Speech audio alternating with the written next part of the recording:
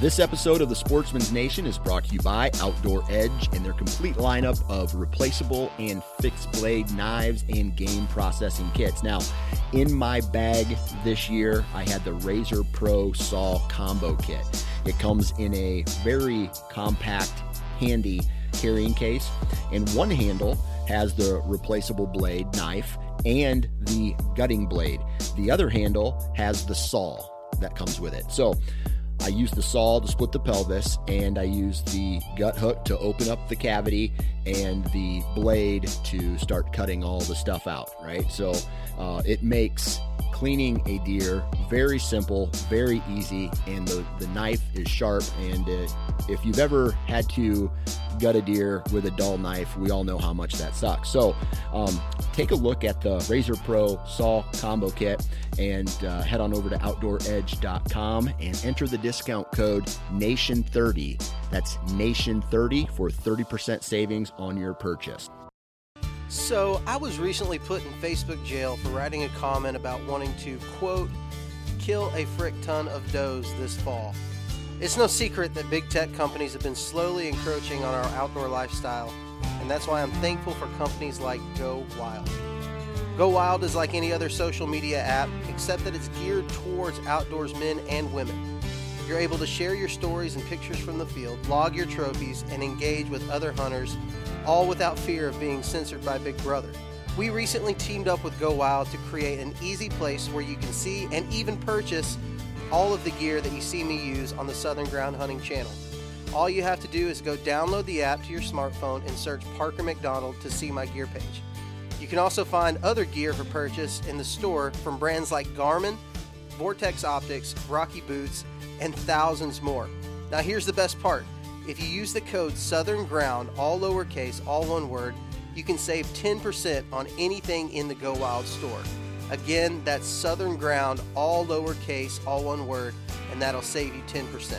I think that's pretty cool. So check out the show notes of this episode for the download link to join hundreds of thousands of other hunters like us on Go Wild.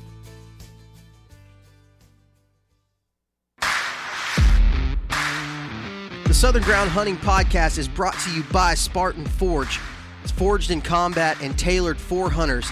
Spartan Forge stands at the nexus of machine learning and whitetail deer hunting to deliver truly intuitive and science-based products that save the hunter time spent scouting, planning, and executing their hunts.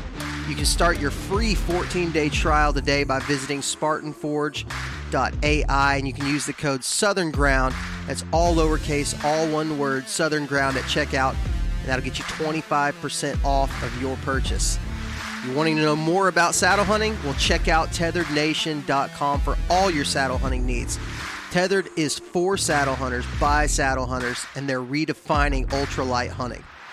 If you'd like to support the Southern Ground Hunting Podcast, you can visit patreon.com/Southern Ground Hunting, or you can click on the link in the show notes of this podcast episode. We offer 2 different tiers for our patrons that offer a solid list of benefits. We'd love for you to join the Southern Ground Hunting community today. Again, that's patreon.com/Southern Ground Hunting. And now, let's get to the show. All right, this is a very exciting episode this week. Yes, it is. I'm excited about this one. There's actually multiple reasons for my excitement, Drew. Number one, and in no particular order. No particular order. But deer season starts this weekend. It does. It starts this Friday for us. Right. I mean, it's here. We are maybe not as ready as we'd like to be. I'm not ready. But, I mean, you can look around this room right now where all my gear's at, and it's kind of in disarray. And I've already been on a hunting trip this year. So, like, right. I need to get my crap in order. But, Drew, when I think about early season and the time of the season that we're about to get into, really, and a lot of states already are. Right. The first thing that I think about when it comes to tactics are acorns, or right. as our brothers in the north might call them, acorns. Acorns, yeah. Which is probably the correct way of saying it. But that's what I think about. That's what I'm focusing my entire right. Early season around. And if I'm not hunting right where the acorns are at, I'm hunting where a buck might be traveling to find him from his bedding area. And most of the time during the early season, those two things are close together. Right. So as we're sitting here talking about it, I don't know, a couple weeks ago, we kind of said, you know what, we just need to do an episode all about this. Mm-hmm. And we really couldn't think of anybody better than our guest today. Nobody better. And that's Mr. Warren Womack. Mr. Womack, thank you so much for coming on the show today. How's it going over there in Louisiana? Doing pretty good. I appreciate the opportunity to talk with y'all about something I really like to do a lot.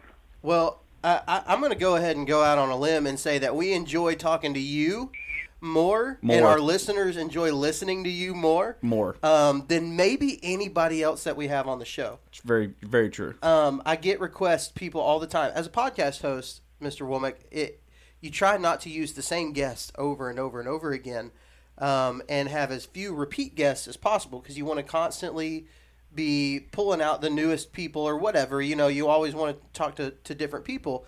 But man, I'm telling you, there is nobody else there's nobody else that comes more requested than you. People are always saying we need to get you back on the show, and so thank you again so much for coming on. I know this is a great treat for everybody listening, and it's a great treat for us. Yes, it is. So, for anybody who doesn't know who you are, can you tell us a little bit about yourself, about your life and growing up hunting, and even talk a little bit about the journal that you use and maybe some of the tactics and things that you have used in the past? Sure, I'll try. First of all, my name's Warren Womack, and I was born and raised in Louisiana. Lived here all my life, with a few exceptions when I was on the road working as an electrician, a union electrician in different locals in different states. But I married my high school sweetheart while I was in the Navy right out of high school, and we had 3 kids.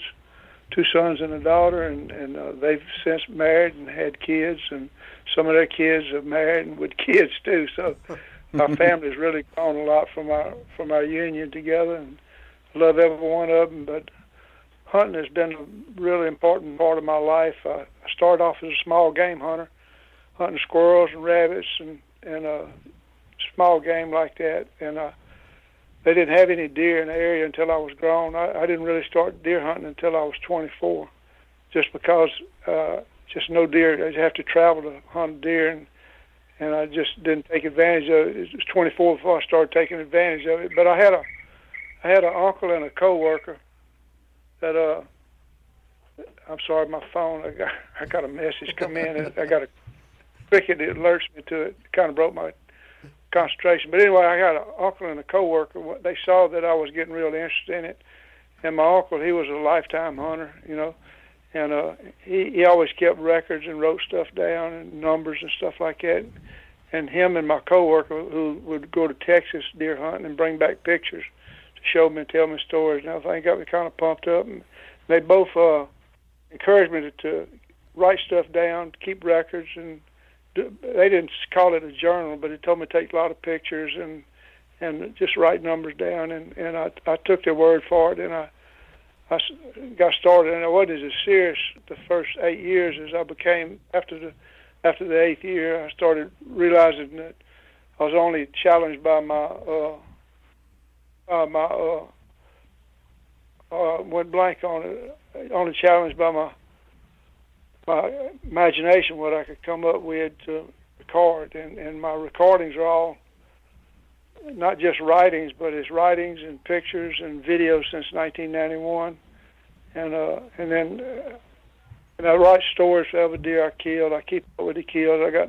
I number them. You know, I've killed too many to have a name for each one of them, so they number 1, 387. You know, and when I write stuff, I write all my bow hunting stuff in red ink and my gun in black ink and primitive weapons like muzzleloaders and modern day old timey guns that they let you shoot now instead of a muzzleloader. I do that with a blue ink, so I can recognize a bow kill or muzzleloader kill or gun kill real easy just by the color of the writings and stuff. And I can go on and on with this stuff, but I had everything handwritten with my stats and stuff like that, and I got a computer in 2001 and started transferring all my stuff over to a computer, documentations, and it took me about 12, 14 years to get what I have now, what I really wanted to do. So I not only have it in writings, handwritten stuff, but I got it in computer documents too. So, and like I say, you only by your imagination once you keep up. And through questions people have asked me, I find different categories of stats to keep up with. Somebody asked me this, and I said, well, I don't know, but I got enough stuff written down and recorded that I can go back and total it all up, and I can come up with an answer, and that gives me another category to keep up with from season to season. So let me ask you, can I ask you something about this journal? When you first started to write in it, were you writing in it with the intention of just preserving the memories and to have something to show your grandkids and great-grandkids one day? Or were you writing it with the intention of learning more about the deer that you were hunting? Actually, it was just so I could remember it. You kill a few deer, you pretty much remember them and everything. But after 54 years of killing deer, you get a bunch of them down if everything works out for you. But you forget them. But I got a picture of probably every deer I killed except maybe 4. Maybe 4 or 5 deer that I don't have pictures of for one reason or another. And I got the dates, the times, how far the shot was, how far the travel was, where I was hunting at, what the animal was, and this, that, and the other. I got all that wrote down, so somebody can give me a number, or ask me a number or a date or something like that, and I can go look at that picture and then take that picture and find the story I wrote about it, and then within 2 or 3 minutes, I got all the information about that deer, and I start looking at that and reading it, and maybe watching video of it since '91. It puts me right back there like I was there yesterday. I can remember everything about it, reading the story, looking at the video of it, and seeing the picture. But if I had done that, I would just say, well, I killed a bunch of deer. I don't know anything about them or nothing like that, and it takes a lot of the fun out of it. I mean, it's kind of honors the deer too. I value the deer's life a whole lot, and I really respect them a lot. And if you take your life, you ought to be able to at least remember them, and the pictures and video and writings help you do that. That's interesting to hear. It's an interesting perspective, and I don't disagree with it at all. That's awesome. If you're going to take something's life, you need to remember it. That's honorable. And speaking of honor, Drew just pulled up something on Facebook that we saw the other day. That was Mr. Warren, cool. If you don't mind, and I know you're a very humble guy and you don't like talking about yourself, but the Louisiana State Chapter Legends of the Outdoors, they are inducting you into their Hall of Fame. Is that correct? Yeah, how about that? That's crazy. Huh? Yeah, could you just share like a little bit about that and like what it is and I mean that's an incredible honor. Well, it's actually a national organization I wasn't aware of until I found out about this, and Louisiana is a state chapter of that organization. It's the Legends of the Outdoors Hall of Fame. What it actually is. Oh wow! So this is And I had no idea what this was all about, and I'm real honored by it, and I'm kind of overwhelmed by it. Never expected anything like this, but they got a guy in Louisiana that was. This will be the second induction. They had the first induction 2 years ago, and they didn't have one last year because of COVID, and this is going to be the second year. Well, last year they took a hunter in by the name of Dan DeWitt. He's from kind of central Louisiana. He's a real accomplished hunter. He's been a lot of places, done a lot of things, and what I can tell, very deserving. I really didn't know the man before this all happened, but I've went to his site, his Facebook page, and all that, and I've got familiarized myself with him. But anyway, they took him in 2 years ago, and as a member, he gets to nominate somebody for the upcoming, and he went to Leon Stilley, who's on Facebook pretty good. I know a lot of people probably know of him. And I've never met Leon, never shook his hand, but I've talked to him several times and messaged with him before. And he told Dan DeWitt that he would recommend me. And evidently Dan did some research on me or whatever, and he nominated me for this award. And then Peyton McKinney, who's over the Louisiana chapter, he decided to induct me. So I'm going to be one of 6 that's going to be inducted on February the 16th. I'm sorry, I always say February. October the 16th. That's awesome. Little place.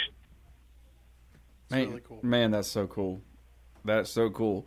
So, Mr. Warren, deer season's getting ready to open up for you guys over there in Louisiana. Is it this weekend? Yes, it is. Open Saturday morning. Open Saturday morning. Okay. We've had two areas in the state that opened on, I think it was the 15th of September. They've been open for 2 weeks, you know.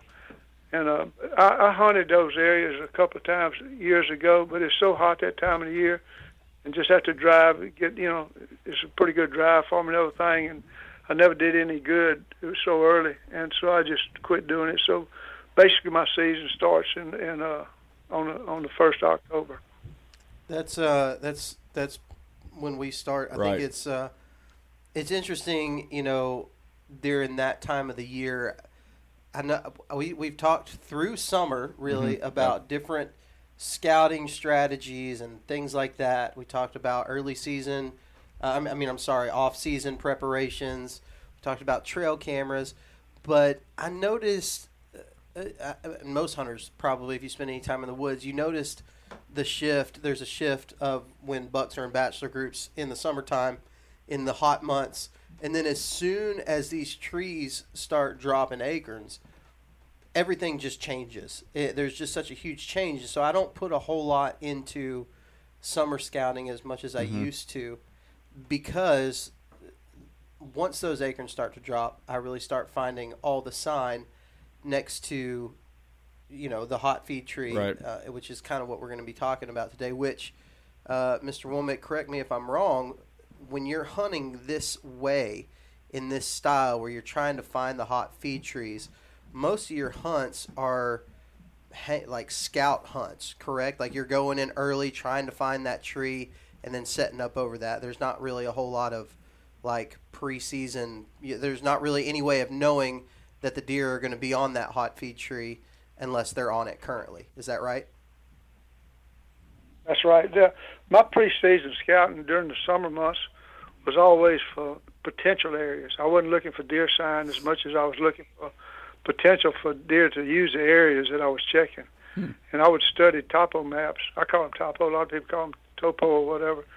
But I would study the topo maps and during the week, and then on the weekends during the summer, I would go to those areas and walk in and put boots on the ground and eyes on the ground and see what the potential was. And some of the areas you could see a sign that is just there from year after year after year. Crossings where they're coming up the banks and everything, dug in, and just historical sign. And you can see old rubs too, and sometimes old scrapes and everything. But I was looking mostly for the oak trees and the thickness of the areas and stuff like that. But that was all just. And then I did a lot of that during turkey season too, in the spring. A lot of my turkey hunting was in new areas that I had potential and opportunity to deer hunt, coming up later. And I was just looking for potential. But once the season opens, it's all to me. It was all about daily in-season scouting. I hunted real big areas. I was hunting national forests. I was hunting wildlife management areas, national wildlife refuges, and just huge areas, and that you could cover a lot of ground during the day and wouldn't bust a deer and run them off and everything. And I would actually walk 2 to 4 hours of a day looking for feed trees. I always made multiple day hunts. I would like make 3-day hunts or 4-day hunts. So I was putting my time in, and my usual day on my first day, I would hit the woods with daylight, and I'd walk for about 2 to 4 hours looking for something to hunt. And during that walk, in 2 to 4 hours, you can cover a whole lot of ground, look at a lot of different trees, and I might find 2 or 3 different places that I thought had the potential of putting deer under me. And then for that evening, I would hunt the one I thought was best, considering the wind direction, where I thought the deer might be coming from, and the sign. If it was some places you just tell they're a morning hunt more like that than an evening hunt, and sometimes middle of the day hunt. They look better for middle of the day hunt. So I considered all that. Well, I hunted one. Well, I'd hunt that one that evening, and the next morning I would hunt one that I thought was best for the morning hunt for about 2 hours. Then I would get down and I would walk another 2-4 hours in another area looking for something else, just putting a lot of time looking. But by the end of the second day, I probably had places I could hunt for the rest of the 3 or 4 days. So then I started hunting more, and sometimes, I don't like to hunt. I like to hunt all day, but I don't like to sit in one place all day. And I used to hunt multiple trees, and one day it was real normal for me to hunt 3 different trees in the same day. I was hunting by myself most of the time, didn't have to worry about meeting up with anybody or anything like that. I had to be at a certain place at a certain time, or somebody worried about me or whatever. I was strictly a solo hunter for the most part, and I could hunt 2, 3, maybe 4 days. I actually made 5 hunts one day, hunting a couple of hours in each tree and getting down and moving. And it breaks your day up, but you still get to hunt all day long, Mm-hmm. Yeah, I think it's interesting hearing you talk about some of your tactics that you used back then, and really see. And maybe it's just the presence of social media or whatever it might be. There's a big influx in that style of hunting now because people are finding a lot of success doing that. But I do have to ask you, kind of backing up to some of your summer scouting stuff where you're trying to find the potential areas, right? You're looking for an area that has old historical sign or really studying what the topography of the area and the terrain is like. Was there anything for you that just stuck out as this is a really good potential area during that time, whether it's during turkey season or during the summertime? Was there something that just really stuck out to you that always kind of was a consistent thing? Yes, definitely, and that was creeks and the distance from the road and what they had between the road and the creeks. A lot of times you could find a creek with a 2-year-old cutover or a 3-year-old cutover that went a half a mile from the road or more back to this creek or drainage or branch or whatever you want to call it. And the loggers always had a SMZ line, a straight line cutting through the curve, leaving all the curves wooded. They'd cut a straight line back to the road, and it left a lot of hardwood trees in the curves of the creek or the drainage of the river or whatever. And these after about 3 years, it's a really good bedding area for deer, and they can lay up in that cutover. And during the midday, especially you get an oak tree drop in the middle of the day, they don't have to travel to the tree. They're bedded within less than 100 yards from it. And the deer, they don't just bed all day long. They stand up and browse around where they're at in their bedding areas and everything. In a case like this, they stand up and they can walk, less than 100 yards most of the time. And they find a feed tree and a little narrow strip of woods in the curve of a creek. And that was really good midday hunting. I always look for something like that midday.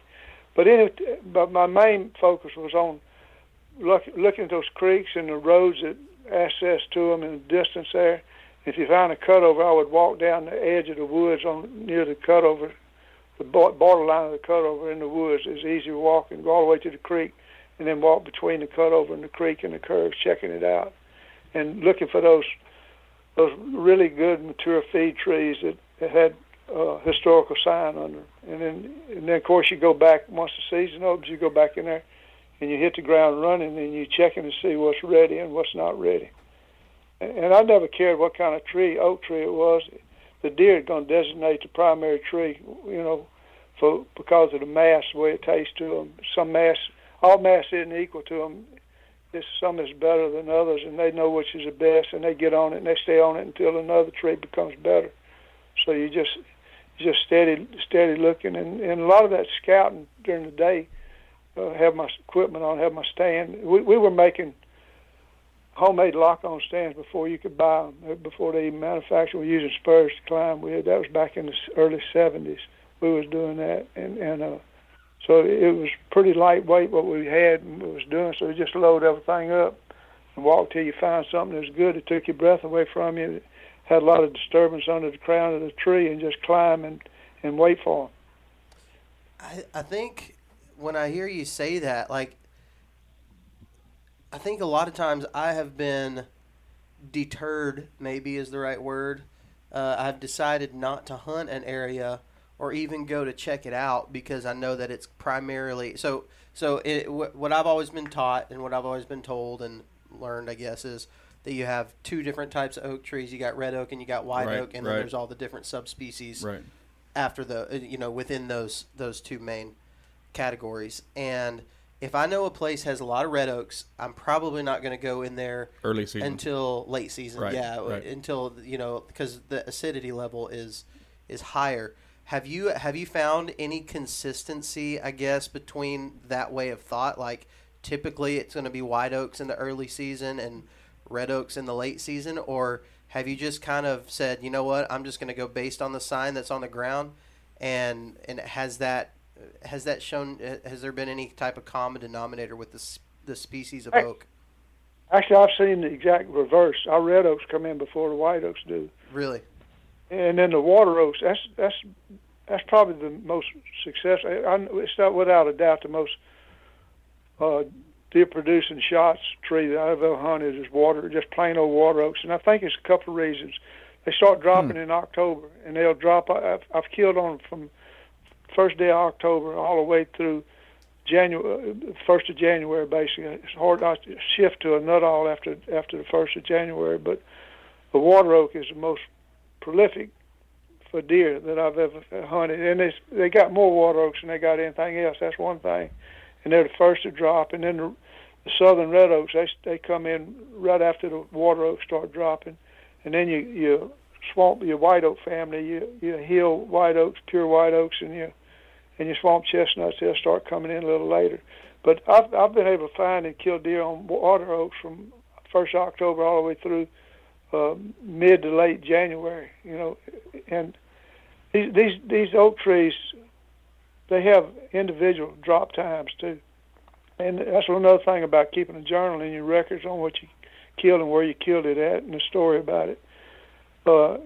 I've found that if you find a water oak and it's dropping the second week in October, well, every time it has acorns, it's going to drop the second week in October. And I don't know if you know it or not about the characteristics of the white oak family and the red oak family.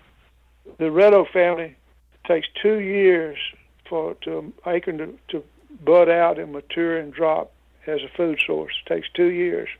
But you can have 2 years worth of acorns on at the same time. You can have first year acorns and second year acorns at the same time. So you can have a red oak tree, even though it takes 2 years to produce, it will drop acorns consecutive years. Now, a white oak family, they take 1 year to mature and drop. And so, it's over and over. But I've killed a lot more deer on the red oak family than I have the white oak family. Really? That's interesting.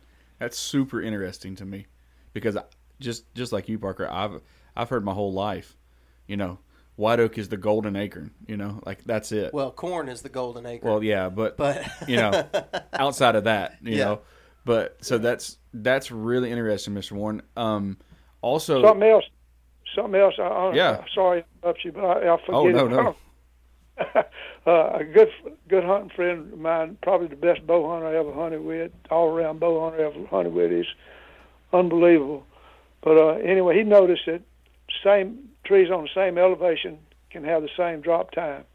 And he noticed that one tree that was really hot, and he checked the elevation on it and got on his map and found the same elevation in another area with a similar situation. Went and checked, and they had the same drop time. So, I don't know if it's 100%, but it's a real good tool to use if you kill a deer on a certain elevation. You don't want to go back to that tree. You want to find you another one, find a different area with the same elevation. It has the same type of tree, and you have a good chance of it being hot too during that same time period. We actually had a guest named Nathan Killen that talked about the exact same thing. He did. He's a mountain hunter from West Virginia. Or Virginia, one of those Virginia state. I'm from Nathan. What's that? I said I'm very familiar with Nathan. Yeah, and he talks about that same thing that you were just saying. He goes out in his scouting and find the elevation that the acorns are dropping that year.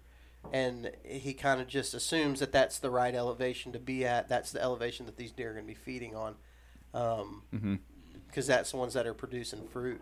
So you're in a little bit different area, Mr. Womack. You're in Louisiana, a little bit flatter. Are you noticing with some of the flatter terrain any consistence for your? Obviously, elevation is going to be a little bit of a different thing, right? Where you're at in that flatter land. Yeah, it doesn't change that much, but there's some elevation changes in it. We got ridges that drop off down into sloughs and creek bottoms and drainages and stuff like that. But it's not like in the mountainous country or a real big hill country, but we do have rolling hills that produce drainages and creeks drain off with the finger ridges, main ridges, and finger ridges and stuff like that. And then some of your creeks, depending on the size, have great big wide hardwood bottoms, and some have just narrow strips where the hills come down and make funnel areas and stuff. Yeah. Are you noticing any time when you find a good hardwood area that has, a bunch of different oaks in there, or maybe it's just a bunch of the same oaks? Do you find that those areas are consistent year after year? And you just kind of have to go in there and find the right tree that's in that area, but they continue to produce deer just in that. Let's say it's like an oak ridge, like like an oak. I don't know any other way to describe it. Like a bench that has a bunch of oaks on it. Let's say, and it's just. Do you find those areas that just consistently produce like that? Oh, absolutely, yeah. They have years. They had one year. It's been back in the 90s, I guess now, and it wasn't any acreage at all. I was hunting this big hardwood hilly area with drainage, a lot of drainage and creeks and stuff, and they didn't have any oak trees dropping. None of them had acorns except for I call them cow oaks. They got a cow oak has 3 different names if you do a search on it. It's a cow oak, it's a swamp chestnut, or it's a basket oak. It depends on the location you're at, what they call them. I've always called them cow oaks. But that year, that was the only year. That was the only acorn trees that had acorns that year was the cow oaks. They didn't have any red oaks. They didn't have any water oaks. They didn't have any white oak acorns. Just that particular cow oak tree, and I knew where a bunch of them were. And that year, I made 15 hunts in October, and it wasn't a day I hunted those 15 days. I didn't have a deer inside 15 yards on cow oak trees. And that cow usually don't start dropping until about maybe the 3rd week of October, something like that, 3rd to 4th week of October before they start dropping. But the acorns were green, and the squirrels, it was the only acorn they had. The squirrels was cutting them green, and the deer were coming in for the droppings. And it was just unbelievable how many deer I saw during that season, just coming to that one acorn that was available. And the deer were picking up the droppings from squirrels until they started maturing and dropping on their own. But I got one of my hunting buddies now. He was real big on preseason scouting with binoculars, looking at oak trees. It's just too many oak trees to check to use a binocular. And I just, that's the hunt I said probably the best, and that's the only thing I really disagreed on. We disagreed on. But he's going staring up at all these oak trees with binoculars and all that. And, I don't care if they got acorns or not. I just want to see the ground disturbance under a tree to know that the deer has selected that one particular tree to be the primary feed tree for the entire area. And that equals a high percentage hunt. That's the only thing I was worried about. And I would when I was younger, I would jog from tree to tree in a big bottom and everything, looking for that sign on the ground, that ground disturbance. And I see that ground disturbance, and it's not very noticeable. You stand at the drip line of the crown, and you straddle that drip line where the actual drip line is, and you look inside the crown of the tree, and the ground is just disced up. It's just they got deer droppings all in there. You might look over in a little little sapling to be rubbed on it, something like that. And you look outside that drip line, it's totally undisturbed. Well, once I see that, it stops me in my tracks. And I look at it, and I stand there and listen a little while. And if I stand there a minute and don't hear an acorn, I'm gone. But if I stand there and hear an acorn drop less than a minute, and they drop it every 1 minute or 2 minutes or something like that, steady dropping acorns, I'm climbing right then and there. If I got my stuff, I'm going to run back to my vehicle and get my stuff and come right back and sit on it. But those trees are only primary and designated until there ain't another one that's better replaces it. And I mean, it's like turning the light switch on or off. When it's ready, they own it, and then when they find one better, they off of it and they own the other one. So what's good one week might not be good the next week, so you just got to keep looking. And that's where you in-season scout, and that's the best advice I can give anybody. And you can't do it on small property. It's got to be large acreage property, so you'll run them all off in a small place. But when you got big public land you can hunt, man, you just got to find what they have designated as the primary food source for the entire area. And you find it, it's money. Yeah. Mr. Warren, one of the things that we've seen over interviewing different guests and everything like that is that it's really hard to kill bucks in the early season just due to the heat and it not being the rut and just different things. My question is whenever you get a hot feed tree and you get a break in the weather, like the weather gets cooler, have you seen over your history of hunting, have you seen the buck activity pick up on those feed trees versus a normal early season hot muggy day? Well, you get the perfect weather condition. I think all the deer take advantage of it. It's like we are. It's nasty weather. We don't do nothing. But you get a pretty bluebird day 2 days after a front. That's the best time I ever found a hunt, was the second day after a front. The winds comes in out of the northwest and switches over to the north by the second day, and it dies down that second day, and you got bright skies, bluebird skies, and just crisp and everything. They're going to move a lot better during that time. I've killed a lot of deer on that second day after a front, and just look forward to it. But I'm off of your question now. No, that's exactly what I mean, because I've always heard like the day before or the day after, and so it's very interesting to hear somebody who's hunted all their life say I've killed more deer on the second day, because I would.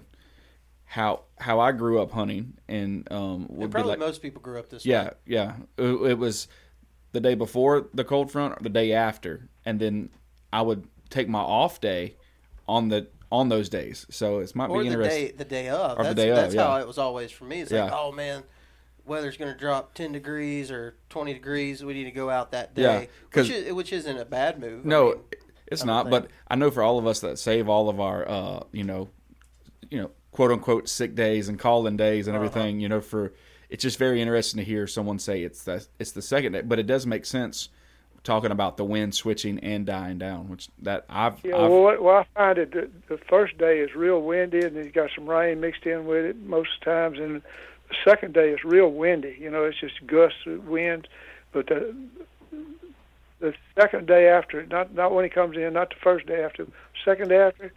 That wind gets down. It's got a good steady wind, but it's not over the wind. It's just perfect for taking your scent away from your hunting spot. And it's a pretty day, just a bluebird day.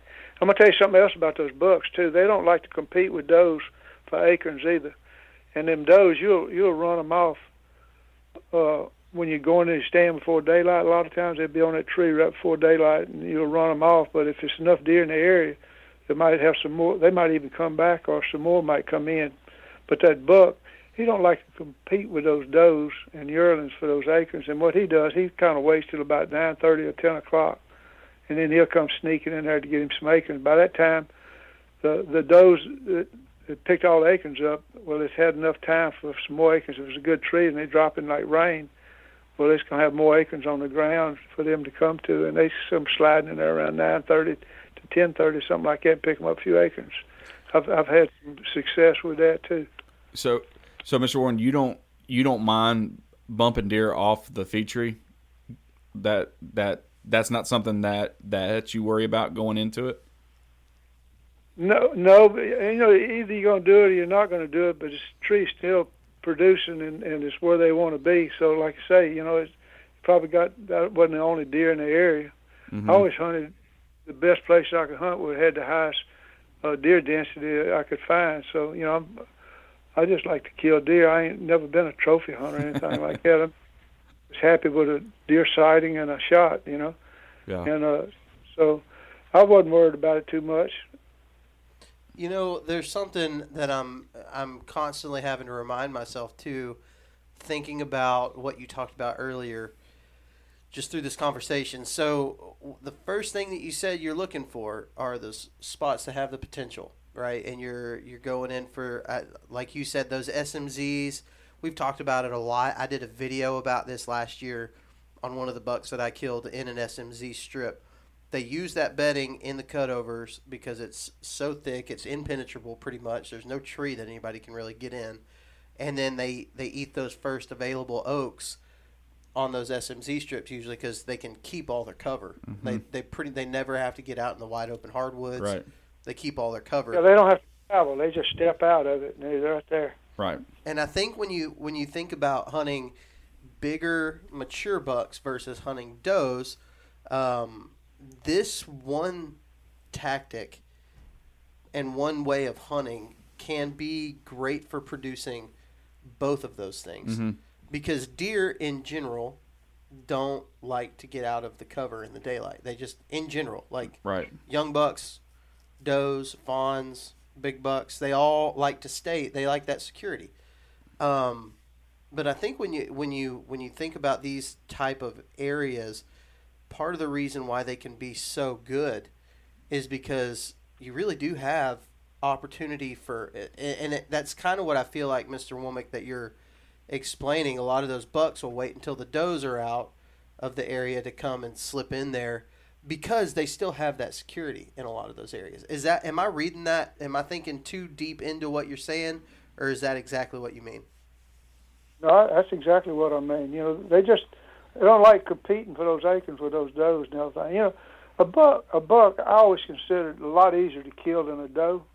The only thing that made him harder, he's not as active in the daylight hours as a doe is. You know, that doe, she's raised on and she's got to teach it woodsmanship, deer woodsmanship, I guess you'd call it. You know, how to navigate, what to eat, what not to eat, how to get around from one place to the other, and just it's a learning process and a teaching process for the fawn and the doe.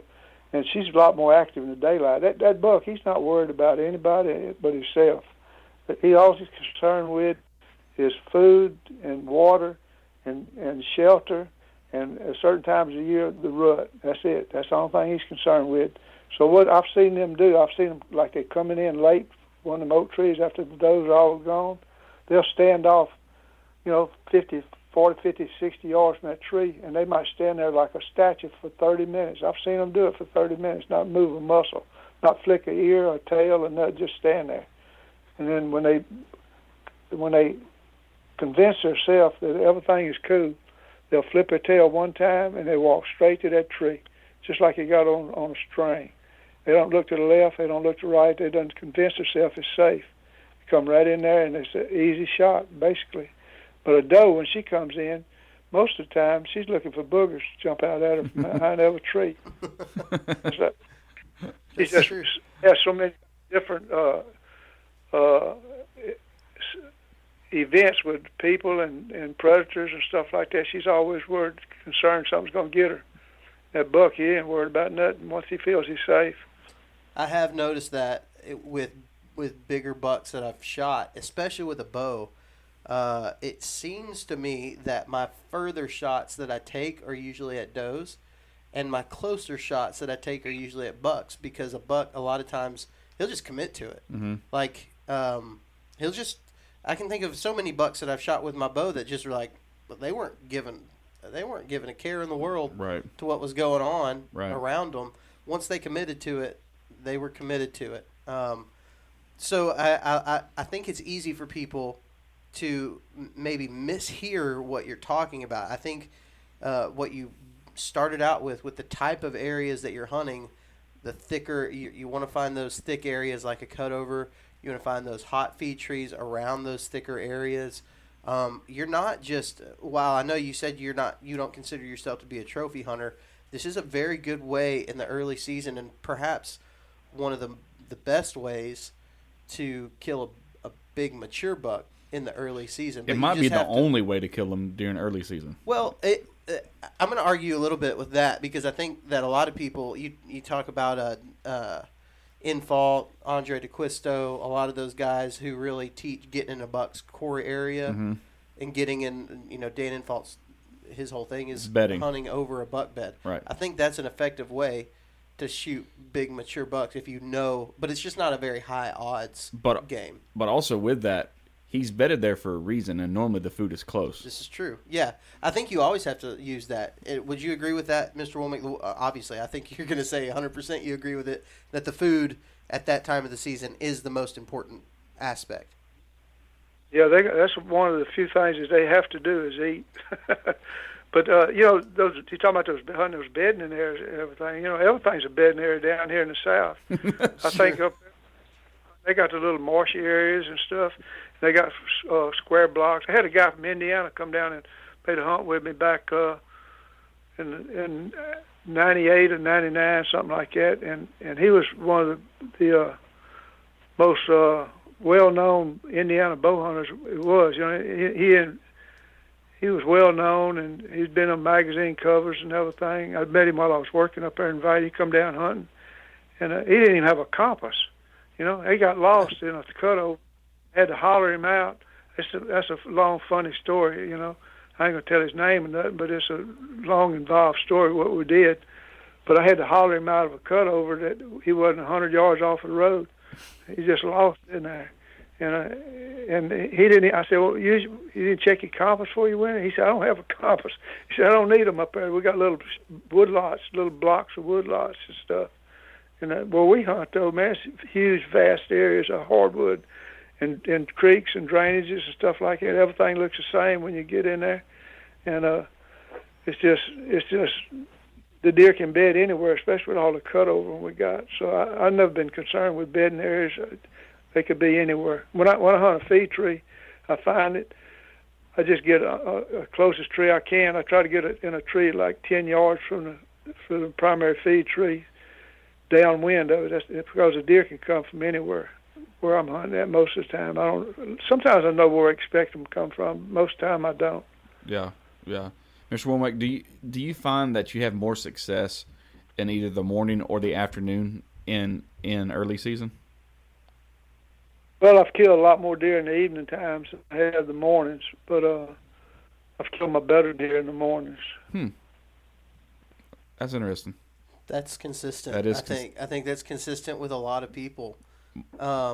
More deer in the afternoon, but better deer. That was a question I was asked a while back, and I went through my record and I got a category. Let me read it to you. It was asked me the best times I hunted and this, that, and the other. So I did a little deal, and I come up with something that's pretty interesting. Are you ready? I got my book out right now. Yes, sir. This isn't sightings. This is just kills. If I figure, I don't know what the sightings. I'd have to do so much research. It'd take forever to figure out the sightings too. But from 6 o'clock in the morning to 7 o'clock, I kill 16 deer. From 7 o'clock to 8 o'clock, I kill 40. From 8 o'clock to 9 o'clock, I kill 28. From 9 o'clock to 10 o'clock, I kill 24. From 10 o'clock to 11 o'clock, I kill 14. From 11 to 12 noon, I kill 4. And from 12 noon to 1, I kill 5.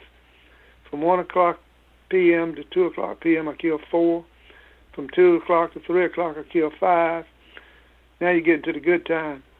From 3 to 4, I kill 26. From 4 to 5, I kill 58. And from 5 to 6, I kill 94.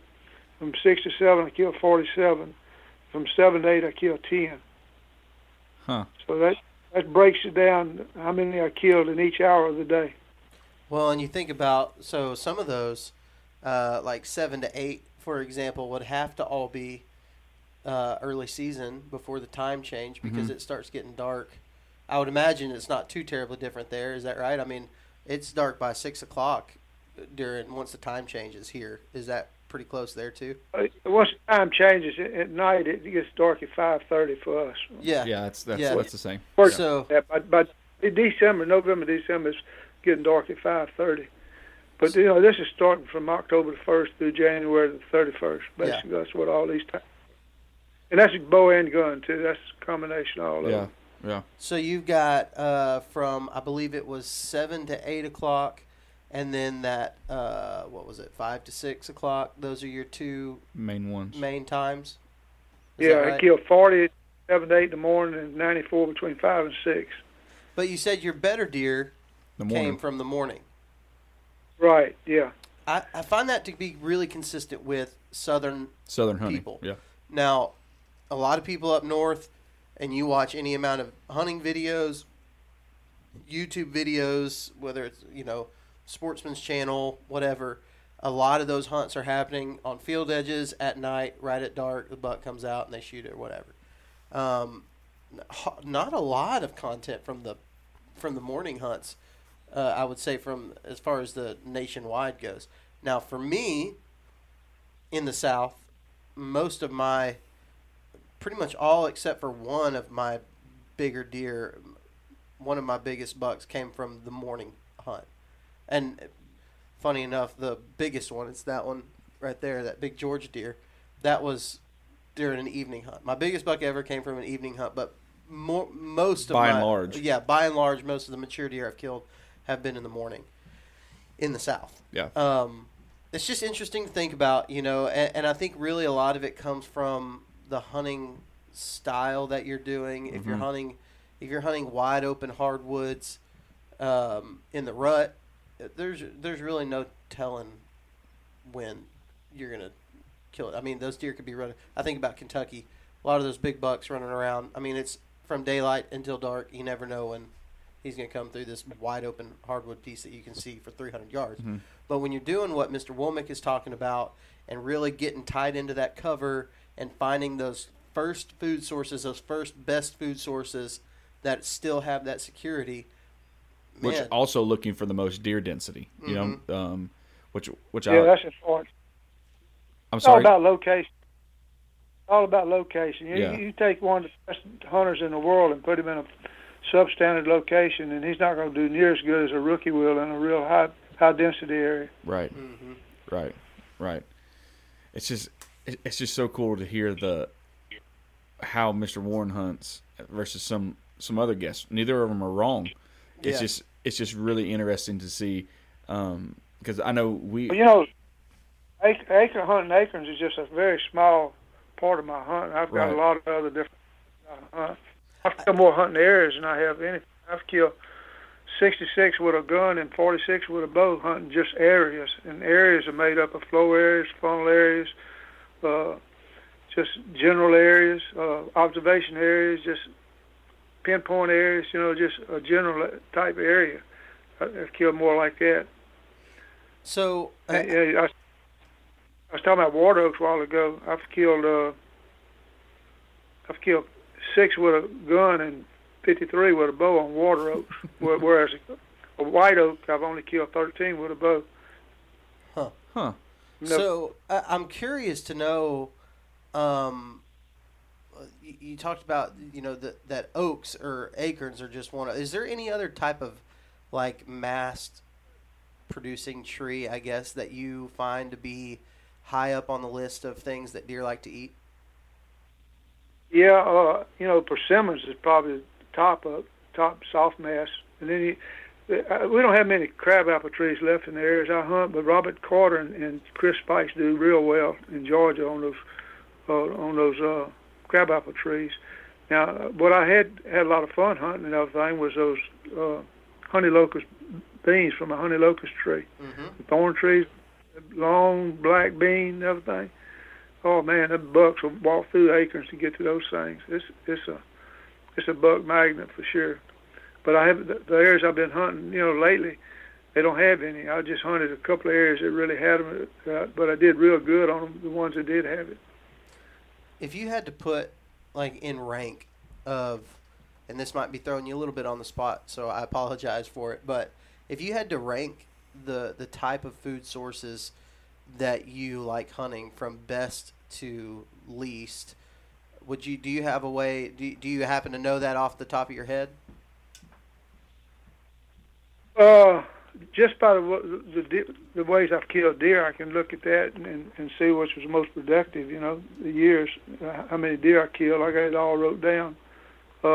trails is real inconsistent. I don't like trails because if you get on this one, the deer's going to go on that one. If you get on that one, the deer's going to go on this one. Yeah. It's still inconsistent, and it's just a luck deal. But I've killed 32 with a bow and one with a gun hunting trails. I've killed probably the most I've killed is the areas which was like I say 66 with a gun and 46 with a bow. Now the water oaks I've killed, like I think I already said, that 6 with a gun and 53 with a bow. Red oaks I've killed 17 with a bow. Cow oaks 13. I love hunting cow oak trees. Those swamp chestnuts, they're just fun to hunt with those big old acorns hitting the limbs, bouncing off the limbs coming out of the trees. I found cow oak trees that just by hearing them, like 100 yards away from the acorns falling, hitting the ground, thudding the ground, and bouncing off the branches, falling in creeks and everything. It was so noisy. Found a lot of hot trees with blue jays too, especially the little water oak acorns. They get on them big time. And when you find a hot tree, it's just a lot of activity in it. You got coons in it, squirrels in it, cutting, and acorns are falling regular. And boy, it's just a magnet for deer. That's what I was going to ask. Is when you're going in, and if you find an area that just says that, let's say you see 5 squirrels in this one little small area, is that kind of a red flag for you? Like I need to have my eyes open right here. Oh, definitely, yeah. I'll go to a blue jay. If I hear a blue jay squawking, those blue jays make a lot of noise when they up in the tree knocking acorns out. And I mean, they eat the acorns too, but they knock a lot of them out on the ground. And the deer hear that too, and the deer come to those trees too from the blue jays making so much noise feeding on them. And like I say, I've seen coons in the trees. It's just a hot food source for all kind of animals. Mm-hmm. Yeah, that's something I think that's easy to mistake or easy to not think about when you're scouting in an area. Like these animals are all eating these acorns, and so they're going to all be on the ones that taste the best, which kind of drives home. We just get so focused. We're hunting deer, so we're like, that's all we concentrate on is the deer, when in fact sometimes the squirrel or blue jay or a coon could lead us to killing a deer. Which I believe is just called woodsmanship. That's pretty much what it is. Yeah. That's pretty much what it is. So let's kind of subcategory this, Mr. Womack, if you don't mind. Let's say you've got hot feed trees in whatever this area that you've got a hot feed tree of all these different types. So you've got a hot white oak, a hot red oak, a hot persimmon, and let's just say a hot honey locust, the honey locust pod. If you've got all 4 of those things that you know are there and you know deer are hunting them, which one are you going to choose and why? Well, the wind would have something to do with it. Being a morning hunt or evening hunt or a midday hunt would have something to do with it. The amount of sign, the rate of the acorn fall, it's just a lot for all things equal. All things. Let's just for evening hunt. Hypothetically, Evening hunt. It's all an things evening hunt. Yeah. The wind is perfect for all 4 of them. Okay, you have an equal amount of sign. Everything is the same. Do you find that one of those things is you like to hunt one of those things better, or it makes you feel more confident? It'd be a toss-up between a persimmon and a honey locust, I would guess. Really? Okay. I mean, and the reason I ask is we have maybe a few of the honey locusts out here. I don't see them just a ton. But persimmons, we definitely have those. And you hear this argument all the time of, should I hunt persimmons, a hot persimmon tree, or a hot oak tree? Should I be looking for the oaks? And you hear people have different, they go back and forth, argue like everybody argues on Facebook these days about anything. But the argument that I always hear is the acorn is it's fatty, it's building up their fat, it's actually filling, they know what they need, and the persimmon is more of just like candy to them, but deer don't operate the way they do. They don't just eat because it tastes the best. They eat it because they need that nutrient. Kind of explain that, or if you know any of the data to support, that they would rather have a persimmon over an acorn. Well, the persimmon is kind of the dessert. Yeah. it's like the candy, the ice cream for them, and the mass, the acorn mass is like a real bona fide food source. But and the honey locusts, they just like those, especially the bucks. They just really like them. So I don't know. Just try to hunt them all. I don't like to hunt a tree more than one time anyway. I hunt it once, and I try to find. I can't say that now. Like I said, I'm hunting different now than I did when I was in my prime, and I wouldn't want to tell anybody to hunt the way I do now. I want to tell them where I was most successful hunting, and that was when I was in my prime. And but if you hunt them all, don't spend two or 3 days on one tree when you can hunt maybe 4 trees in 2 days. Yeah. Mr. Warren, did you ever have any success over like muscadines or wild grapes or berries or anything? No, but I could have. But they all drop out before the season starts, and they're not a viable food source once our season starts. I found some in September scouting that was just unbelievable. The sign is in sandy creek bottoms and stuff, drainage. Not a creek bottom, drainage that has sand bottom, and those muscadines was falling all over the ground, and just the banks were tore up where they was getting them. And then you go back 2 weeks later, and it's all over with. It's gone. It's dead. Yeah. So I never really had the opportunity to hunt them, but I've seen where deer would really be on them. And a person is blessed if their season's in during those muscadines dropping, because they do go to them hard. One last thought, and we'll let you go. We've been talking for an hour. Man, I want to say this too. When we talked to you, and I remember feeling this same exact way when I talked to you before a year and a half ago. I guess it was 2 years ago. Mm-hmm. It does. Our time just feels like we could continue talking for 3 more hours probably, because it's just, you're so easy to talk to and you're full of information. But we've talked about these like mass producing trees, soft mast, hard mast, things like that. The honey locust. Is there any type of browse, like any type of mountain laurel or anything like that? Greenbrier. Are you paying attention to any of the browse that they have? Not really, because we have so much of it. Yeah. Now, I have walked through browse on the ground, just ground cover, I like to call it, and walked through it and climbed on an oak tree, and I've seen bucks actually walking in where I had walked in my tracks, basically, eating the browse I had walked through, 30, 40 minutes later after I'd walked through it. But I can't say I ever set up, and I don't have any category for killing deer over any kind of browse at all in my record. Huh. So it's just so prevalent. It's just everywhere. I just never honed in on it. By the time the season opened, I was so concerned with finding a feed tree, an acorn feed tree, that's the last thing I want to look at for browse. Yeah. I could see that. I mean, when you walk, as soon as you step foot in the woods, a lot of times you can tell when stuff's been nipped at, or they've eaten off the tops of greenbriers or whatever, and that gives you an idea, and maybe that would fall under, Mr. Womack, that might fall under your potential category when you find that there's a lot of deer in the area eating off the browse, but not necessarily like, hey, there's so much browse right here, I'm going to set up over this. It's so critical bow hunting. You got to put deer under you, especially with a trad bow. I've only hunted with a trad bow since the '93 season, so it's critical. I got to get my deer 15 yards, and hope it's close enough then. But in doing hunting browse, I wouldn't really know how to set up on that, because it's everywhere. They just, as they travel, they just nip on stuff as they go. I see them in the backyard and everything. When they come in, they'll leave out, and they just, as they walk, and they just put their head down, picking up little weeds and stuff as they go. So it would be a real low percentage hunt for me to say I was going to hunt browse. It's good to know. I mean, sure, that's great information. Yeah. Mr. Warren, I think it's plenty does do that, and they do real good, but it's just never was something for me. Yes, sir. Yeah.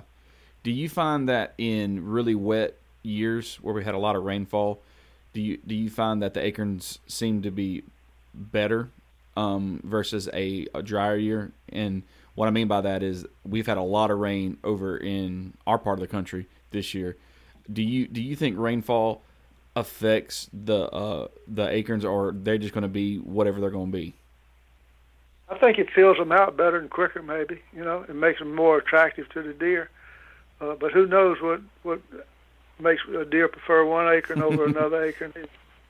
I wouldn't know. I'm not a biologist or anything like that. I just like to spend time in the woods.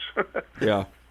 Well, I think it's so good. It's so refreshing talking to you, like I mentioned before, Yes. Mr. Woolmick, because you're a lot like a lot of the people listening to this. We're not scientists. We're not, most of us aren't scientists. We don't, we're not biologists or whatever. We just like to go out and figure out how to have the highest odds.